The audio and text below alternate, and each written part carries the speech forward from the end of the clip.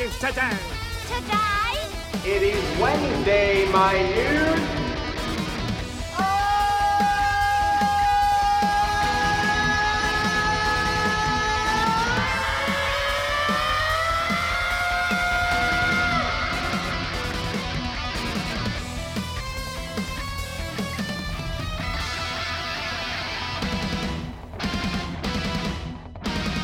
This is gonna be great! Hello! Good day, governors! Quick fact that you may not know is, well, I'm sure you don't know. It's not a may not. You don't know. But you know when you have your inner thoughts, when you're talking to yourself, like, you know, you might be saying, all right, today I got to do this. I got to get this handled so that, you know, I can get home for lunch, eat real quick, come back, get this finished, all that kind of stuff. Well, for me, my inner thoughts, my inner monologues are often British. So there's your fun fact of the day. I don't know why it happens, but many times I'm talking to myself. I'm talking with a British accent. It's strange, but I do enjoy it. Keeps my day a little brighter. Moving on. The Devo that I have today, that we're going to talk about in this podcast, is about a show I just watched. I just watched the Netflix documentary. I finished it, Monster, the Jeffrey Dahmer Story. It's gotten a lot of press lately, a lot of controversy as well. There's one bit of the movie I want to address from my devotional, which I think is very important. I even talked about it with Jim a little bit ago, because it was brought up to him. Somebody had a problem. A Christian had a problem with a thing that happened in that movie. So stick around because we're going to get to it, and it's going to be good. It's something important that you need to hear. But before that, a few things that also struck me about this Netflix series. So number one, the main guy who plays Jeffrey Dahmer, his name's Evan Peters. He nails the Wisconsin accent. Like, it is so spot on. And plus the kind of guy that he was, you know, he was like an outsider, very reserved, a weird guy, you know, and here's the thing. I knew guys like that. And I didn't know guys that murdered people and ate them or whatever like that, but like that kind of outsider, weird individual, he nails the accent, the mannerisms, everything. Like, it was crazy. I'm like, I know that guy. And secondly, as much as people are upset about this docu-series or whatever, specifically the victim's family, which is very understandable. Like, if I was in their shoes, I wouldn't like this happening either. And my heart goes out to them because I know I've read some interviews and some people said that they watched an episode or two and it's like they're reliving the whole thing over again, which that was a horrible time in their life and a horrible thing that happened. And that's not good. And they don't want anyone to be, they don't want the killer of their family member to be glorified in what he did and making him more of a celebrity. But here's the thing that it did do, which if I was the family of the victims, I'd be happy about, and it shines a light on the police of Milwaukee, and it is shocking. And so I was interested in watching this mainly because I grew up in the time that these murders were happening in the Midwest. I was, you know, a couple hours away from Milwaukee, and I just remember the news constantly being about Dahmer, and I kept seeing the scenes of them going into the apartment building and pulling out stuff. And so I heard about, and that was actually the first time I'd even like been introduced to what a serial killer was when I was, you know, in high school, because that's when he was arrested and all that stuff. But what I noticed about this is the news that was always on in Illinois when I was watching it, they never really mentioned how awful a job the Milwaukee police did. I mean, spoiler alert, but there was 2 police officers that were called to pick up this 14-year-old boy who was naked and drugged out of his mind at Jeffrey Dahmer's apartment complex. Jeffrey brought him to his apartment, drugged him, stripped him, took photos of him, but then he left to go get some beer because Jeffrey was a raging alcoholic. And somehow the boy made it out of the apartment. He stumbled his way outside and down the street where a neighbor saw him, covered him up with a blanket, and called the police, because that's what you do. The police arrive. They don't really want to deal with the situation. And then Dahmer arrives with beer in hand, telling the police, oh, that's my 19-year-old boyfriend. And the police are like, well, do you have like ID for him? Does he have any? And they're like, no. And pretty much they're just like, all right, well, here you go. They gave him back. And it was just, the police gave the boy back to the serial killer. And guess what? Dahmer kills him. 14-year-old boy. It's just, and that's just one time that the police dropped the ball. There was so many times Dahmer was arrested or had police at his apartment, and it's shocking how inept the police were at that time. But if I'm being honest, which I am, I'm not completely in shock, because I too have had a run-in with the law in Milwaukee. It was probably 5 or 6 years ago, which this whole scenario, which I'm going to tell you about, was completely ridiculous, and it showed me how inept the police are. So let me just tell you what happened. It's going to blow your mind, because it did mine. Okay, so I was in Milwaukee with a student. In my old church, I had a worship band. It was a student worship band. I helped lead the youth. And this student who played guitar and drums for me, he wanted to buy a nice drum kit. And I was working in the music business as well, so I had connections. And I found this amazing set that I could get super cheap because I was friends with the owner of the shop. So I said, we'll go up to Milwaukee, because that's where it was. We'll get the drum set. We'll come back. We'll do it. So there we go. We go off to Milwaukee. As we are in the city of Milwaukee, we're still on the highways. I was pulled over for speeding. Now, I was going, I think, 65, 70 miles an hour on the interstate. And when he pulled me over, I didn't even know what I was doing wrong. I was like, I mean, I'm good. I don't think I did anything wrong. So he comes up, and he had an attitude first, but he said I was going 70 in a 45. And I argued, but he was in no mood to listen, because I was like, what did I do wrong? And he gave me a ticket for $145. So as he left, I was irritated. I'm like, 40, we're on an interstate. You can't tell me this is 45 miles an hour. And so I thought, if there was ever a time to fight a ticket in court, it was now. So I look at the court date, and I schedule my next visit to Milwaukee so I could fight it in court. So I arrived the day earlier than my court date, just to do some investigating, take a look, take some pictures of speed limits in the area, you know, all that kind of stuff. Unfortunately, I realized that the speed limit on the highway goes from 70, which I was going, to 55 in the Milwaukee area. Like, it just goes down to 55 as soon as you get into the city limits. So I understood that I was, in fact, speeding. But there was also the place that I was pulled over, like less than a quarter mile, where two highways kind of intersected, and that's where it goes down to 45 miles an hour. So I know that the police just sit there and just pick people off just to rack up speeding tickets on people, which is annoying. Now, I can't even tell you for sure or not if I was in that area, because I didn't get pulled over there. It was a little bit farther. But anyways, I realized I'm not going to get out of this ticket. But I felt I could ask for the ticket fine to be reduced, as this is a real shady way for an officer to, rack up the speeding tickets. So, at court, I get there. I even wore my Anchor Ministries shirt just to be like, hey, Judge, a little extra pizzazz here. I'm in ministry. Wink, wink. I'm a good guy. That type of thing didn't help, by the way. But before I went into the courtroom, I was like nervous. I'm like, man, I am fighting a losing battle, because I was speeding, but so I saw a lawyer who was talking to somebody else.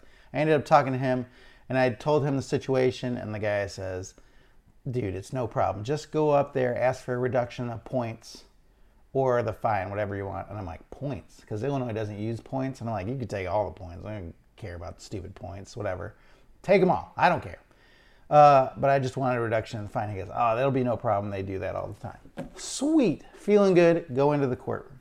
So leading up to my case, there were a number of interesting developments. By the way, so many people went up there with no insurance fines. Like they were pulled over, they find out they didn't have insurance, they get a $500 fine. So what happens is they go up there and the judge says, I see here you are charged with driving with no insurance. Yes, that's true, Judge. Do you have insurance now? They go, yes, I do. Let me see proof. They show them the proof, and then the judge goes, oh, and he eliminates the debt. The fine is gone. And I'm like, you know that they're just going to go cancel it tomorrow, because that's what they do. The people who drive no insurance, they will go and get it. Oh, I got to go to court. Let me get some insurance real quick. And then the next day they go, cancel the insurance. And then they drive with no insurance again. It's a broken system. The court system's broken. So there's a bunch of those, numerous. I couldn't believe how many there were. Then there was a guy who came up who had a road rage incident where he was fighting on the highway. And he had I don't think it was like $100 fine. But as he went up there, he said, I'm like, he agreed he was fighting, he shouldn't have done that, whatever, all that stuff. But he said he couldn't pay the $100 unless he went back to selling crack. And he was yelling, he was like, I gotta go sell some crack now, all this stuff. And the judge is like, hey, we can't have that. How about $5 a month until it's paid off? And the guy was like, okay. And I was like, this dude has only got to pay $5 a month because he said he's gonna go smoke crack. What's going on here? The next guy up was a reckless driving, citation. So he was going 100 miles an hour in a 35 within the city. He's not even on an interstate. He's on a side roads like that. And he had a fine of $400. And what he did is he went up there and he asked for a reduction in the fine. And the judge, without any hesitation, he goes, all right, I'll reduce the fine to $100. And then he gave them $20 a month payments. And I was like, well, if all this is happening, I am home free. I'm going to get a reduction. This is going to be good. So I go up there. It's my turn. Feeling good. I saw all these other people at least get their fines reduced. But I didn't realize at that time that the Milwaukee court system was corrupt. So as I was called up, the charges were read to me. You're going 70 and a 45 here in Milwaukee. And then so I said, hey, you know what? Yesterday I showed up early. I wanted to go take a look at where I was speeding, take some photos of all that. And you know what? I realized that the speed limit goes from 70 to 55. And before I could even finish, the judge was like, yeah, I know. All you Chicagoans and you people from Illinois, you just think you can drive 70 all over the place. And I was like, hold up. I was like deer in headlights. Like, why are you getting mad at me? Right? And so anyways, I apologized. And I said, you know what? I'm sorry. I definitely did speed. I know from now on when I come to Milwaukee, because I come here every month to do business, that I am going to go the speed limit and all that stuff. I didn't even get to the part where I said, but pretty shady that the cop got me in that one tiny little area that's 45. I don't even know if that was even true. I didn't even get to all this because I was like, he's already heated. He's mad at me for no reason whatsoever, so I'm not even going to do that. So I apologize, like I said, I'll be better next time. And I said, but I want to ask, can you please reduce my fine? And the judge quickly says, no. No? No. I said, no, why? He goes, you know you owe $145. So now I'm annoyed. And I said, but you reduced the fine of the guy going 100 miles an hour and a 35. You reduced it from 400 to 300. And he was on the streets. He could have actually ran someone over and killed them. I was on a highway going the speed that is normal everywhere else in the country. And he just looks at me blankly like he doesn't care. And then I say, what about the guy fighting on the street, the road rager who was fighting? $5 a month, you reduced it. And he said he's going to have to smell it. Maybe I should go sell some crack. Maybe that's what I should do. Again, he's just like, so the judge says, are you done? I said, no, I'm not. You know what else I learned today here in court? I've been wasting my money paying for car insurance because apparently Nobody needs it anymore. You can just get a ticket, go buy some, and cancel it tomorrow. You guys are idiots if you think these people are keeping the insurance. They're canceling it and they're driving again with no insurance. But you guys don't care. Oh, no, we're going to eliminate the fine. And I just went on and on about that. So I ended up kind of like saying, apparently nothing matters, and I guess I'll just pay the $145. You know, I was like, whatever, you guys suck, and I'm going to pay the $100 fine. And he said, oh no, that ship has sailed. Your fine is now $240. I was like, for what? Because it is now. I said, wow, I hope a big sinkhole opens up and this swallows this whole city. And he said any more outbursts like that would lead to me being held in contempt of court, being arrested. So whatever, I left, but I did say as I was leaving, I'm like, I'm going to go pay this fine and I'll be able to sleep tonight, but I doubt you will because you know you're wrong. You know you're wrong. And I left, and as I was walking down the hall, the lawyer who I'd talked to earlier, he came out and he stopped me. He's like, he apologized. He's like, I'm sorry that I told you just ask for a reduction because I didn't realize you were from Illinois. Had he known, he would have told me I was just going to have to pay the fine. And because they don't like people, there's no love for people in Illinois there. We're called fibs in Wisconsin. And I'm not going to share what fibs means, but it's nasty. It's not good. And they are rude. Now, want to hear the icing on the cake? When I got to the car to leave, I had a ticket on my car for an expired registration sticker. Here's the thing. I look at my sticker. It is not expired. I take a picture of it. This was like within an hour, right? I take a picture of my license with the ticket in front of me. So like you could see all that.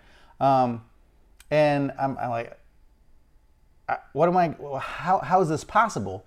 The picture showed that it was false. So I went to the office where you pay your tickets for like parking tickets, registration, all that. Talked to the clerk that was there, and I showed her the picture on my phone. Look here's the ticket, you know, like it's good. And she's like, well, you're gonna need to mail that picture into the circuit clerk or whatever. I said, but I have proof right now, right here, in this moment. But if I mail it, first of all, I don't know if it's gonna get there, but then I have to come back to court in another month. She didn't care. So I was like, okay, can I email it to you right now? Or can I email it to wherever the circuit court? No, we don't have an email address. I'm like, no email address. We are in like 2015, 16, something like that, and you're telling me you don't have an email address. She didn't want to hear anything. They just don't care. They don't care. Milwaukee police court garbage. So frustrating. I hate Milwaukee. I did end up getting that fine removed, but for the registration, but there was so much work I had to do, mailing back and forth, waiting for court dates. And here's the thing, most people don't want to go through it, so they'll just pay the $30, but I'm not going to. I refuse. It is a principal issue now, and I will not pay it. Not me, not this guy. Speaking of paying money, I have some really big news though. We're going to get back to the Dahmer and the devotional thing. Just stick with me here. But if you're a long-time listener, subscriber, whatever it is to this devotional podcast, you may know I used to go to the gym at O2 Fitness. I loved it, getting good shape, healthy, feeling good, all that. But then they abruptly closed. And I had paid 2 years in advance, and I had like a year and a half left on it, and I was owed money. So when they told me they were closing, they sent out forms that I filled out, and I was told I was going to get a refund. Now, on previous podcasts, I had gone and ranted and raved about how I still haven't got that money back, and it's been months and months and months. I sent emails, I've been calling people, I've been talking. It's been ridiculous. And all the people around here are like, we're never getting our money back. And they're like, why are you fighting it? It's done. Just write it off. You're never getting the money back. I'm like, I'm getting the money back. I promise you. And so the last couple times that I've threatened legal action, I said, I don't care if it costs me twice as much of what I'm going to get back. If it helps the other people get their money back that you've railroaded, I'm in for it. It's, again, a principal issue. Well, guess what I got in the mail the other day? My refund. and pop it up right. I took a picture of it. So proud of it right there. Chalk one up for the good guys. Okay. So that had nothing to do with Milwaukee or the Dahmer Netflix series. So let's get back to the topic at hand. 2 more things I want to address about the Dahmer series is this. I thought the makers did a good job of making it so Jeffrey Dahmer was not glorified, justified, or made more of a celebrity. I mean, I guess there's more interest in it now, so that could lead to people liking him, but I don't know. The filmmakers made it clear that the guy was awful, did horrible things, and is not someone to be looked up to. There was this Ted Bundy movie a couple of years ago that kind of glorified him a lot, which I thought was wrong to do. So these filmmakers did a good job of depicting him as the monster that he was, which I thought was good. Now, the part I want to really get into for the devotional part. In the final episode, Jeffrey had been arrested. He's in prison, and he's been in there a little while. He's doing some work duty where he's cleaning the cafeteria and mopping up. As he's doing it, there's a TV on, and they're playing an interview with John Wayne Gacy, who is scheduled to be executed in the coming days. So this all kind of happened around the same time. If you don't know about John Wayne Gacy, he killed a bunch of people, put them in their basement. He was a bad guy. But he also painted a lot in prison, and he would sell his paintings, and it was kind of controversial there. But in this last interview, he was holding up a painting that he did of Jesus Christ. And they were asking him about it, and about if he was worried about the execution that's coming in a few days. And he said, I'm not worried about it because I know where I'm going to go because I have accepted Jesus as my Savior. So Jeffrey hears this, and it kind of piqued his interest. So eventually he asks to speak to the prison chaplain about Jesus, and he's asking all sorts of questions about Jesus, about this and that. And the chaplain's like, "What are you getting at here?" And Jeffrey Dahmer is like, "Well, I know that John Wayne Gacy has never admitted. He's always said that he didn't kill these people, and he's always denied everything." He goes, "But I have always admitted to what I did, and I know that it was wrong and all this stuff." He goes, "But I was just wondering if John Wayne Gacy can be forgiven, do you think I could be forgiven? Of all the things I've done, do you think that it would be possible for me to be forgiven?" So the chaplain talks about Jesus on the cross with the 2 criminals. And we don't know what the criminals have done, but what we do know is they deserve to be there. As Jesus is hanging on the cross, one of the criminals starts mocking Jesus. So we'll read in Luke 23:39 through 43, it says, "Then one of the criminals hanging there began to yell insults at him. 'Aren't you the Messiah? Save yourself and us.' But the other answered, rebuking him, 'Don't you even fear God, since you are undergoing the same punishment? We are punished justly, because we're getting back what we deserve for the things we did. But this man has done nothing wrong.' Then he said, 'Jesus, remember me when you come into your kingdom.' And he said to him, 'Truly I tell you, today you will be with me in paradise.'" Now, the chaplain in the prison that's talking to Jeffrey Dahmer says, "We know the criminals are there for a reason, but we don't know what they did. For all we know, they could be murderers. They could have done the same things Jeffrey Dahmer did. Maybe worse. We don't know. But what we do know is the criminal who believes is forgiven and will be in paradise with Jesus." He then says to Jeffrey Dahmer, then, looking at him, he goes, "Yes, I believe you too can be forgiven." Later on, Jeffrey Dahmer is baptized, and when he comes up from the water, the chaplain says, "You have been forgiven. You have been saved." I just remember hearing that. You've been saved to this serial killer who's killed 17 people and dismembered them and ate their, all that. And this is what really spoke to me and prompted me to want to talk about this, because in the Netflix series, a prisoner the guy who eventually kills Jeffrey Dahmer by beating him to death, can't accept the fact that Jesus would save this monster, because the guy, that other prisoner, he was also a believer, and he changed his life in prison, and he just can't accept that this killer who did all these awful things would also be saved and be with him in heaven. And I think a lot of people have that same problem with someone like Jeffrey Dahmer being saved. And I was just talking to Jim Prouse, and he was saying that there was this woman who was saying, like, she's a devout Christian. She's like, I just can't wrap my mind around that being okay, that he's going to be in heaven, like the things that he did. But it is true, because that's what's so great about our Savior, is that he gives us that grace. It's actually called, a lot of people call it the scandal of grace. You see, the salvation of the criminal on the cross gives hope to every sinner. Notice I said every sinner, even the worst of the worst. Someone guilty of atrocities, violent crimes, murder, cannibalism, can receive God's grace. Many Christians find it hard to believe, hard to rationalize, that someone as evil as Jeffrey Dahmer could receive eternal life, because in many minds, a bad, evil, murderous monster like him should be punished eternally. No free passes. You saw what he did.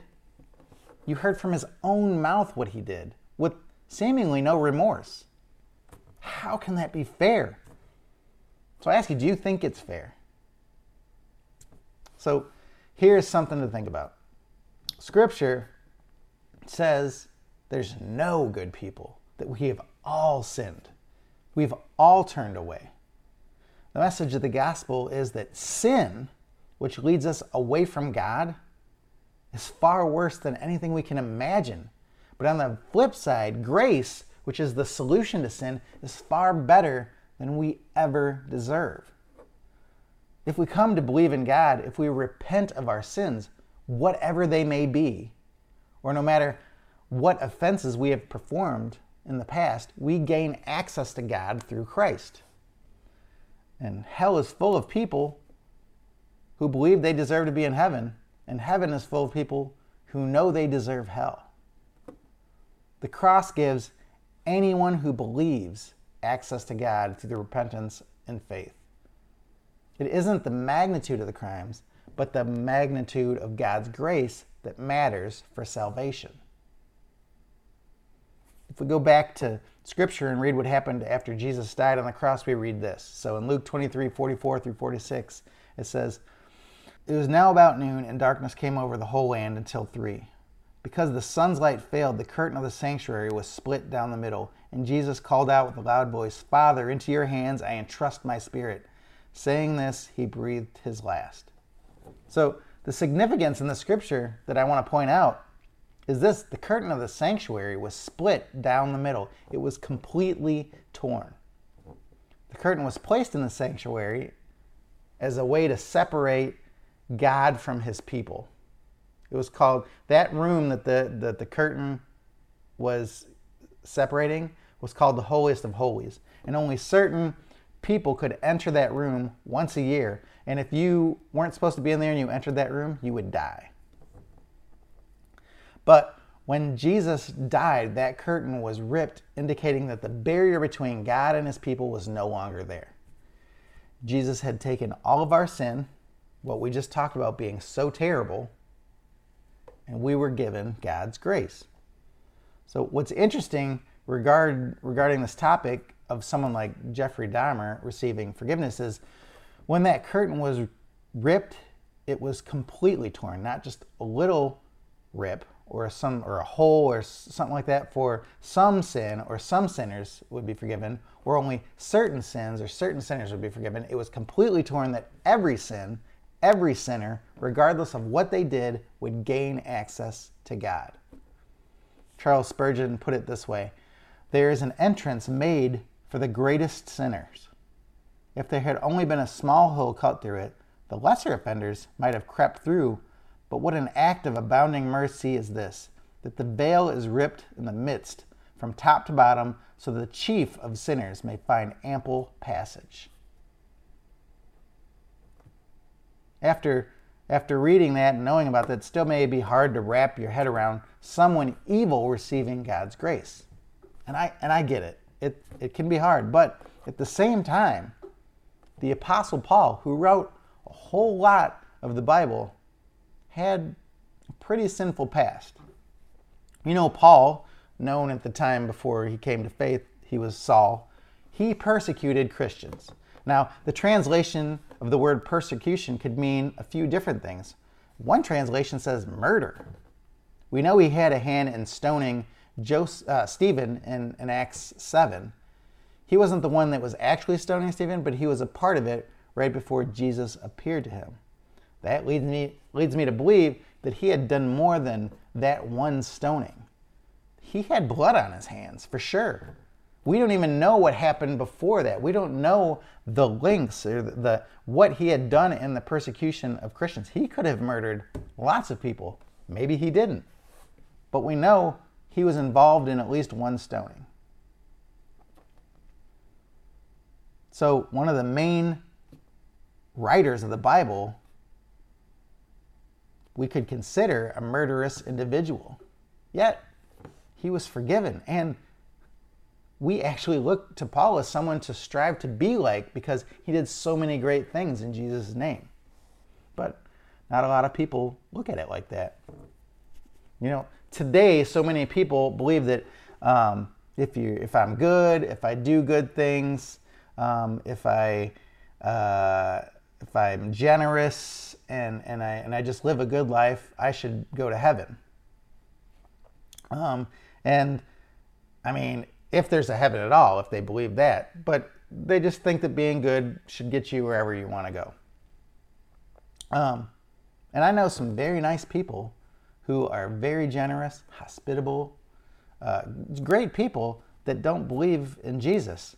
And if they don't accept Jesus, I can't say they're going to heaven, no matter how good they do or how generous they are.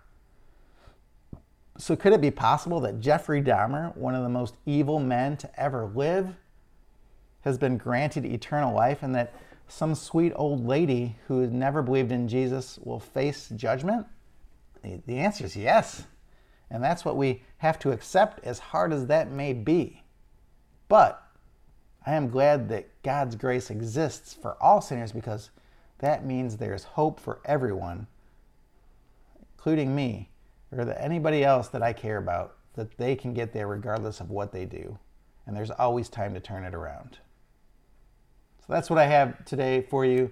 If you find this to be a good devotional, something that you think should be shared, I encourage you to do that. Please send it. If you're listening on the podcast, copy that link, send it to a friend, something like that. And I just pray that we get the word of Jesus out there. So you guys have a great week, and I'll see you next time.